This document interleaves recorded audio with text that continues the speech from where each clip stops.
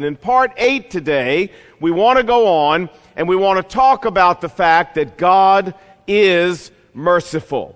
Now, what do we mean when we talk about this word mercy? Well, if you look it up in the dictionary, the word mercy is defined as kindness beyond what may be reasonably expected. In other words, mercy is more than just normal kindness. Mercy is kindness that is unexpected, that is undeserved, and that is unfair.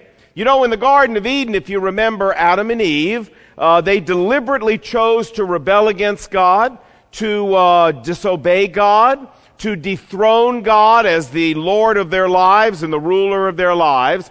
And if we're honest, let's agree that every single one of us here has done the very same thing. Every one of us at times in our life have rebelled against God like Adam and Eve did.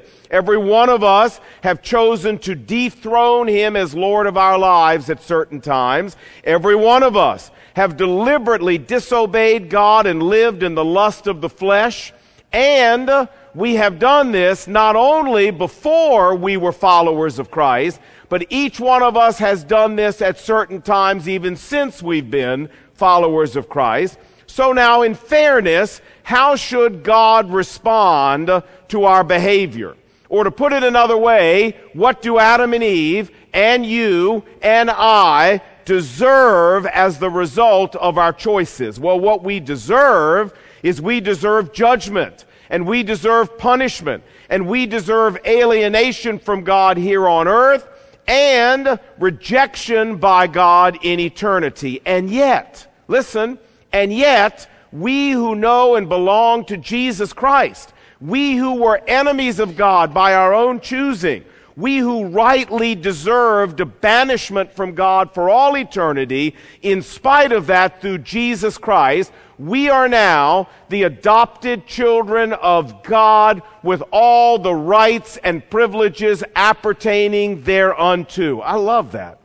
It's on my college degree, and I never get to say that. With all the rights and privileges appertaining thereunto. And what are some of those rights and privileges? Well, friends, our sins have been forgiven. We've got personal intimacy with the God of the universe here on earth. We're going to heaven to spend all of eternity with God, just to name a few. And how do we explain this undeserved treatment by God? How do we explain this unfair treatment by God? Simply, friends, this is the mercy of God. I love what the Bible says, Psalm 103, verse 10. For God has not dealt with us according to our sins. Is that good news or what? Nor has He rewarded us as our iniquities deserve. For as high as the heavens are above the earth, so great is His mercy towards those who fear Him. You know, I always am amazed when I hear these radio and TV preachers who tell us to go name it and claim it, who tell us to go to God and demand our rights from God, who go to us, tell us to go to God and tell God that we want what we deserve. Listen to me, friends. If you're smart, you will never ask God to give you what you deserve. If God gave you and me what we deserve, we'd all be in big trouble. We should never go to God and say, hey, God, be fair with me. God, help us if you ever ask God that question. We should go to God and we should say, God, give me what I don't deserve. Give me your mercy. Give me your grace. Give me your blessing. Give me your kindness, the things I don't deserve. And we should go to God and say, God, don't be fair to me. God, be merciful to me. Be merciful to me.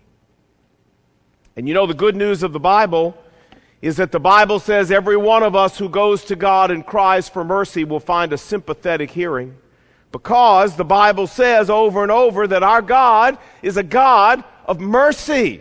Mercy is not something God does, my friends. Mercy is something that simply is part of the way God is. Listen to these verses. Psalm 103, verse 17. The mercy of God, the Bible says, is from everlasting to everlasting. Micah chapter 7 says, who is a God like you, who pardons sin and who delights in mercy? How wonderful is that?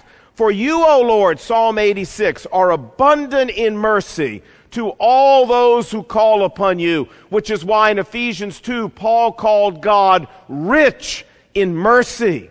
Lamentations chapter 3, Jeremiah said, it is because of the Lord's mercies that you and I are not consumed every single day. And you know what? 2 Corinthians chapter 1, just for a last example, says, blessed be God, the Father of mercies, the source of all mercy. My friends, the only reason mercy even exists on this earth is because it existed first in the heart of God. Not in the heart of man, but in the heart of God.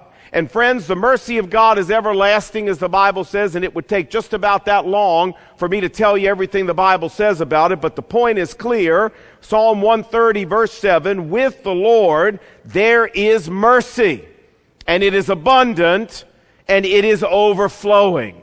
Thank God for that. But I want to say one other thing that the Bible says about God's mercy, and that is that God's mercy is the only basis upon which God does business with man.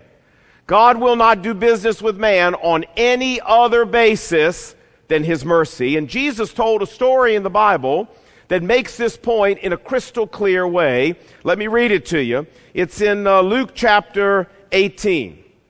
Jesus said, 2 men went up to the temple to pray. One was a Pharisee, and the other was a tax collector.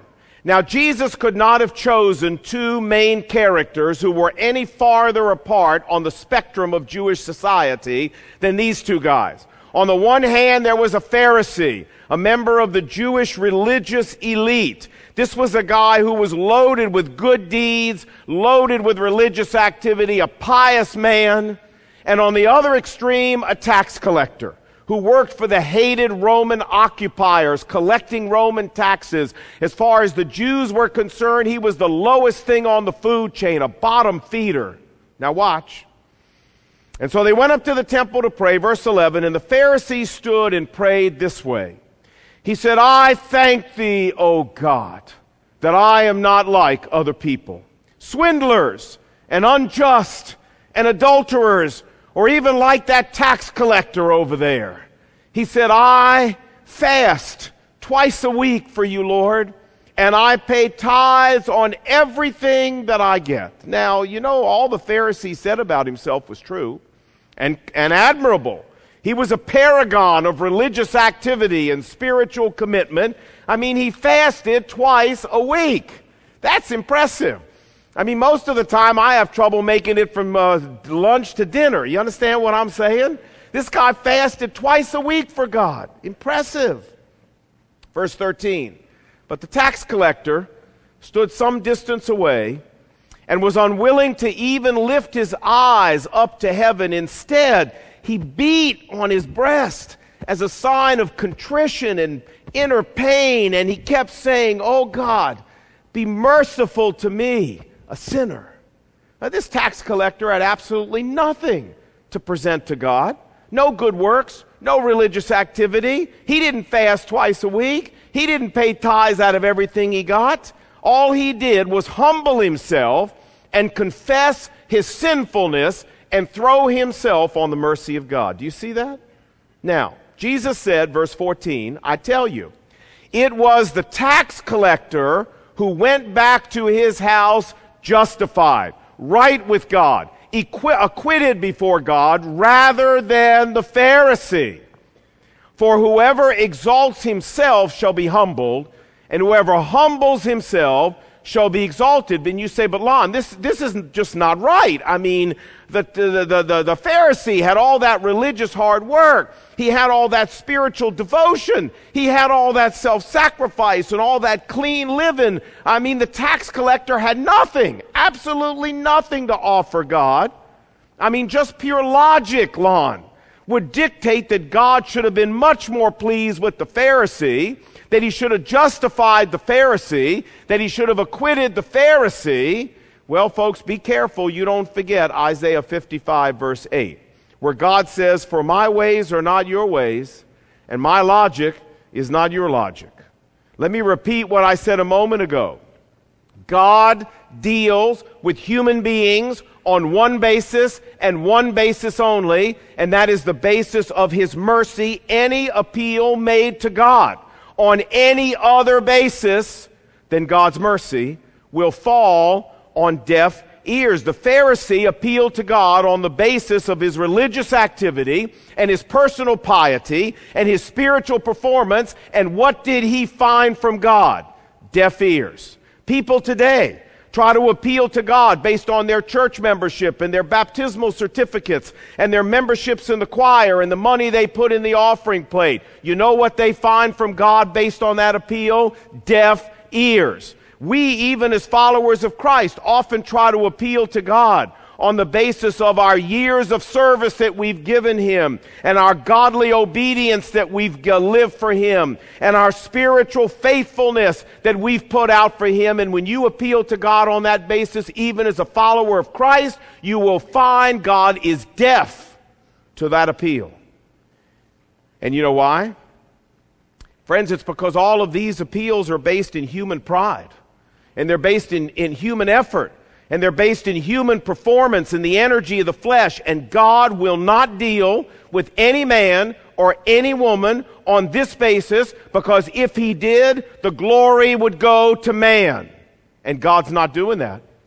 This is why Romans 3:20 says, by the energy of the flesh, no one will ever be declared right in God's sight. There is only one basis on which God deals with man. There is only one kind of appeal that God will respond to and accept. It's the kind of appeal the tax collector made. And what did he do? Friends, he humbled himself, he confessed his sinfulness, and he threw himself totally on the mercy of God.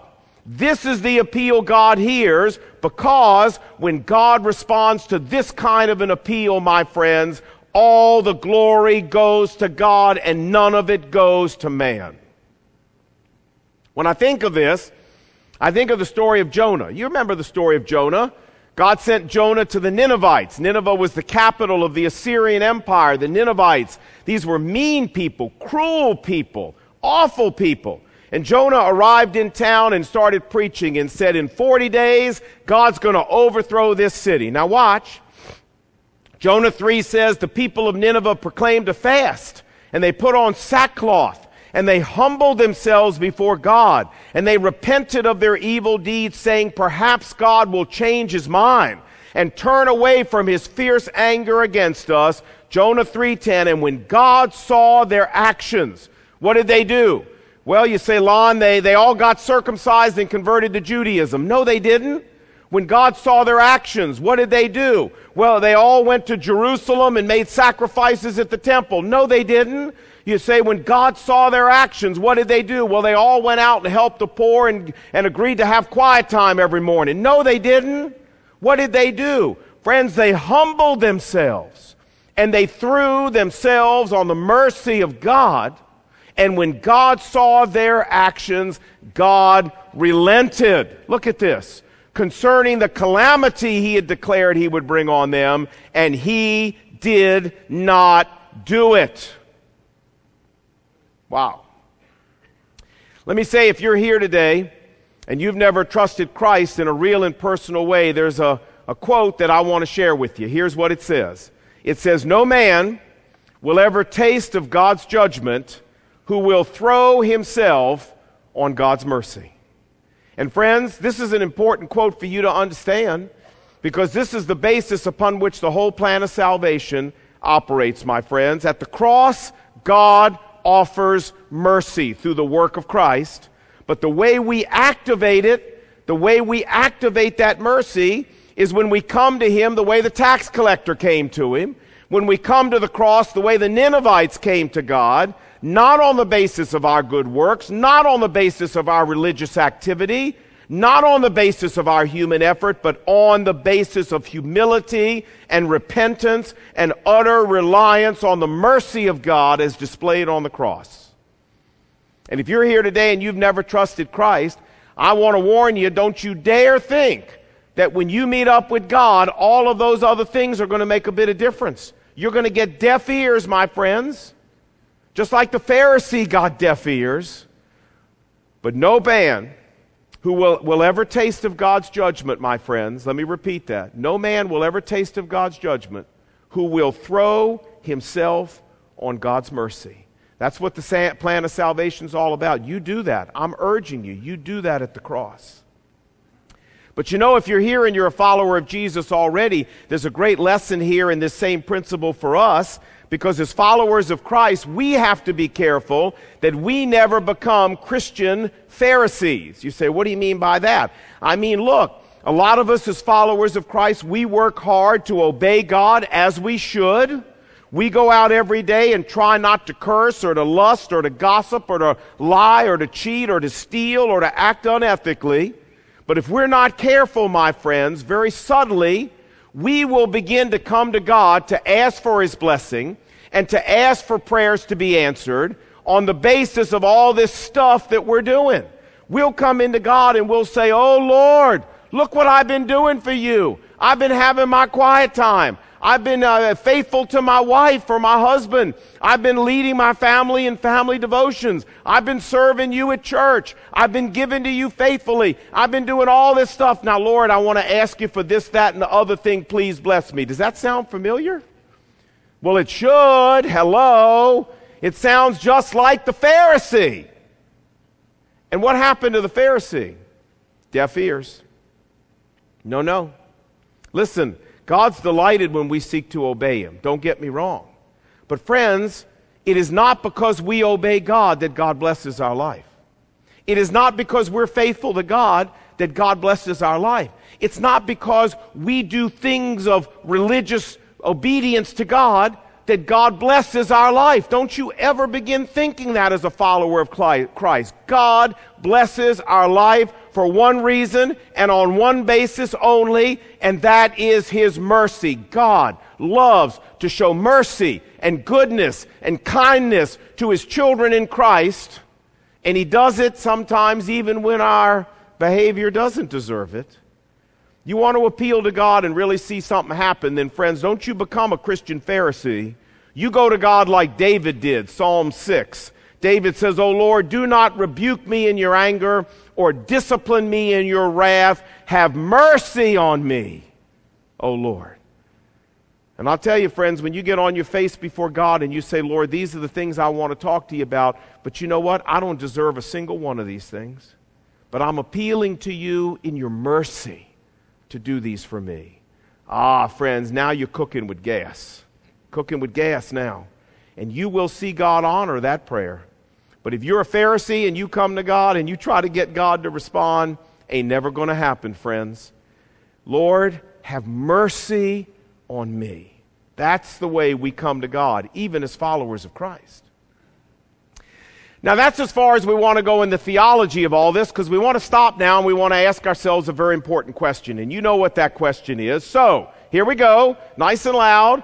1, 2, 3.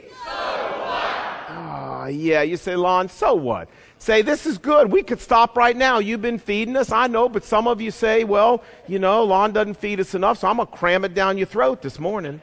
All right, here we got more for you. We got more for you. You know, a merciful God, here's the point that I want you to take away for our so what. A merciful God expects, let me even say, no, He doesn't expect, He demands merciful children. Jesus said, Matthew chapter 10, freely you have received, freely give. Friends, you and I who know Christ, have we not received salvation and all the benefits of that freely? Yes or no? Freely. You didn't pay anything for that, did you? And every single day that we walk as a follower of Christ, don't we receive God's blessings and God's forgiveness and God's mercy and God's kindness freely? You don't pay anything for that, do you? Do you? No. Okay, what did Jesus said? Freely you have received, now freely give. And Jesus said a little bit later in Luke's gospel, be merciful, just as your heavenly Father has been merciful to you. In fact, Jesus told a wonderful story about this in the Bible, a parable actually, Matthew 18, and what's called the parable of the unmerciful servant. Listen. There was a king, Jesus said, who wished to settle accounts with his servants. And when he had begun to settle them, a servant was brought into him who owed him 10,000 talents. That's about $10 million in today's money. And since the servant didn't have the means to repay, his Lord commanded that he should be sold along with his wife and his children and everything he had to repay the debt. But the servant fell on his knees before his Lord and said, "Please be patient with me, and I will pay you back everything." Did he have a chance to pay back $10 million? You really think? Of course not. There was no chance in the world that servant was ever going to be able to pay back $10 million. So the master felt compassion for him, and he canceled his debt completely and let him go. Now let's stop for a moment and figure out who's who in the parable. In this parable, who is the king, the Lord, that was owed the debt? Who is that? Hello, class. That's God, exactly. And who's the servant who owed God $10 million that he forgave the whole debt and let him go free? Well, that's us. As followers of Christ, that's you and me. We owed a debt we could never repay, and in God's wonderful mercy, God canceled it and let us go because of the work of Christ. Now, watch. But the servant who had just been forgiven went out and ran into one of his fellow servants who owed him 100 denarii, a couple $1,000. And he seized him and demanded that he pay what he owed. So his fellow slave fell on his knees and said, "Please be patient with me, and I'll pay you back everything." Does that sound familiar? That's exactly what the first guy just said to the king. But the first servant refused, and instead he had the man thrown into prison until he could pay the debt. And when his lord, the king, heard what he did, he called him in, and he said to him, "You wicked servant, I canceled all your debt because you begged me to. Shouldn't you have had mercy on your fellow servant just as I had on you? I forgave you just because you asked me for mercy. How dare you," the king says, "how dare you go out there and refuse to forgive and show mercy to your fellow man? How dare you do that?" The point is that a forgiven servant has no right to refuse to forgive anybody else. Now, I want to, in the last couple minutes I got here, go from preaching to meddling. Can I do that? All right. Well, it doesn't matter. I'm going to anyway. And here's the question I want to ask you. Listen, as followers of Christ, how many of us here today are just like this servant in Jesus' parable, huh? God, in his great mercy, has forgiven us $10 million and more worth of debt that we could never have repaid, and yet, in our hardness of heart, we are refusing to forgive our fellow men for the most minor of offenses by comparison. Listen, my friends, hear what the parable said. When we do this, we anger God, just like this guy in the parable did. And I want to tell you something, it is not a smart thing to do to make God angry at you. This is not a smart thing to do. You know, God drilled this parable home to me a few years ago when it came to my relationship to my mom. Many of you have heard me talk about my relationship with my mom, how she emotionally and verbally abused me, how she used rejection and emotional brutality to try to control my life when I was a child.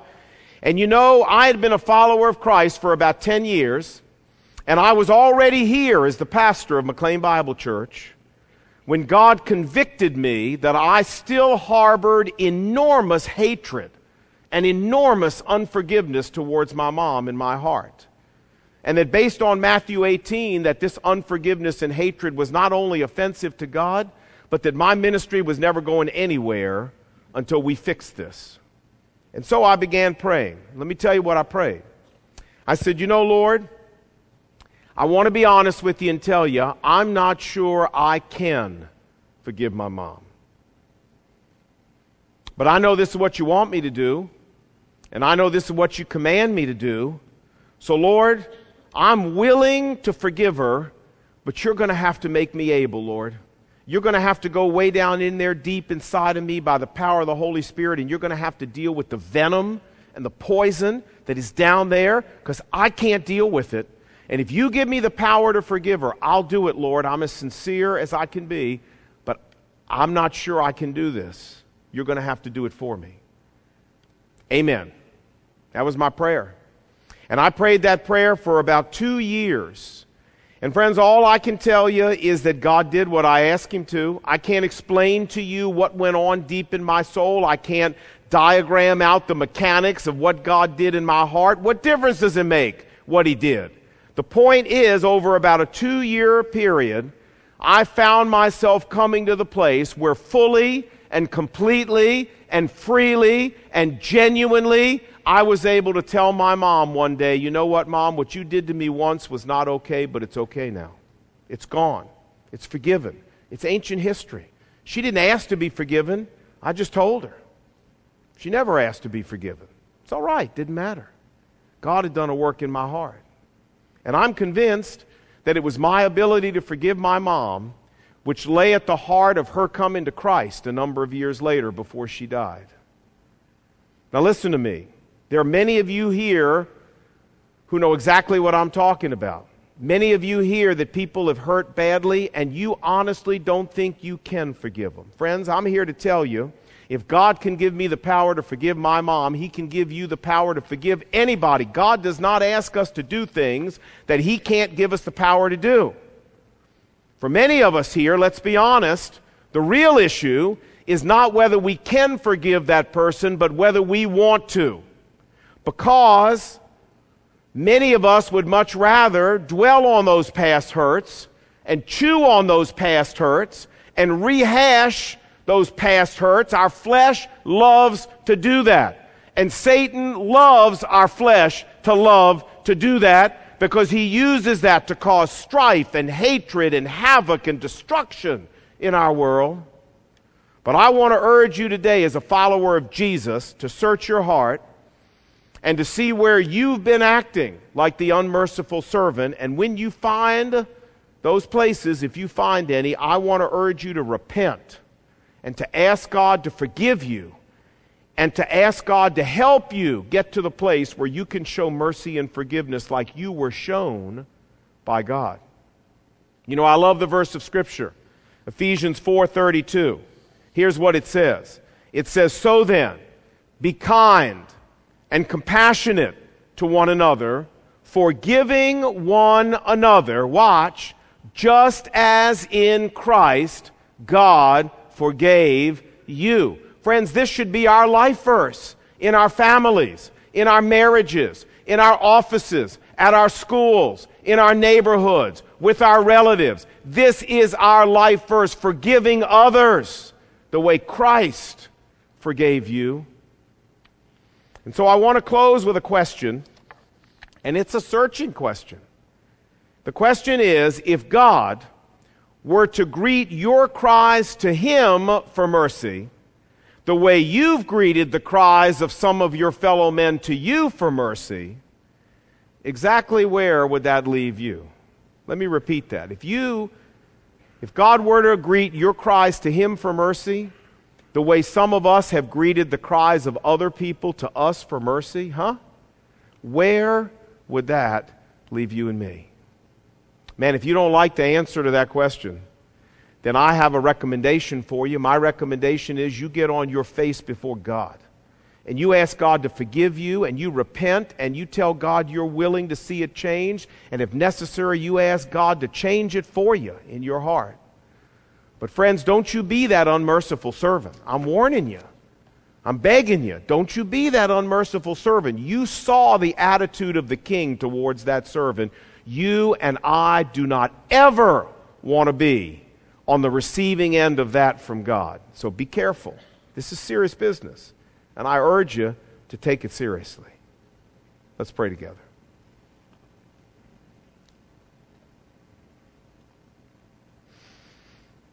Well, Lord, I did a pretty good job of meddling today. But it was good meddling, because it was based on the Word of God and on our need to confront our attitudes and our behaviors biblically and to bring them into line and into conformity with the written Word of God. Lord Jesus, many of us here need your forgiveness. when it comes to the way we've responded to our fellow men's request for forgiveness, after you've treated us with such mercy and such kindness. And so, God, convict our hearts of our need to have a clean slate with everyone. As Paul says, as much as it lies with you, be at peace with every human being. And remind us, Lord, that we as forgiven servants have no business ever refusing to forgive anyone for anything they've done. So help us, Lord. Some of us have deep hurt. We need your help. But make us willing that with your help, we're going to forgive and show mercy to every person we meet. Change our lives because we were here, Lord.